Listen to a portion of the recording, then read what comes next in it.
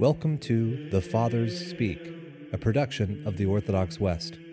Each day, Father John Fenton reads a selection fitted to the Western liturgical calendar from one of the Fathers of the Church.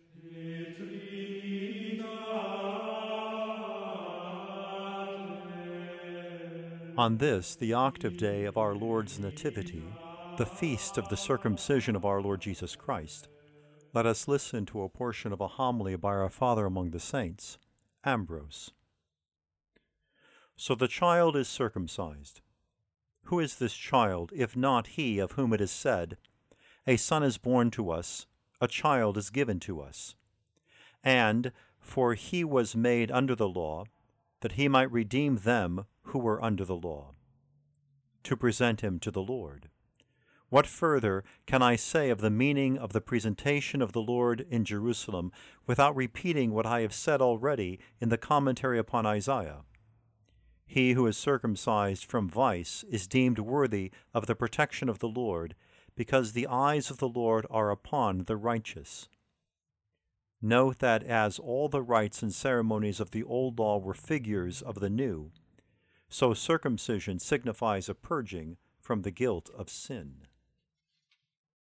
But since a certain proneness and inclination to sin is inextricably enmeshed with the weakness of man's mind and body, causing it to become entangled in vice, the circumcision of the 8th day prefigures the future purging of all our sins at the time of the resurrection.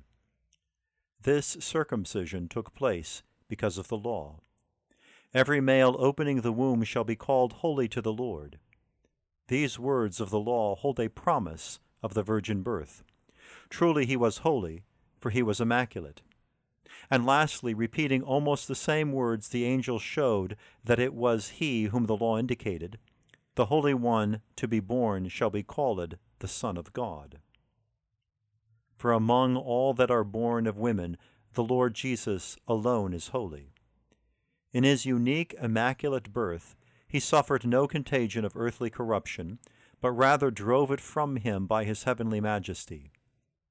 If we follow the sense of the text literally, how can we call every male holy, since it is clearly evidenced that many of them were wicked men? Was Ahab holy? Were the false prophets holy, whom the avenger at the prayer of Elias destroyed with the withering fire of heaven? Rather, Jesus is the Holy One, he whom the sacred commandment of the divine law connotes in mystical figures.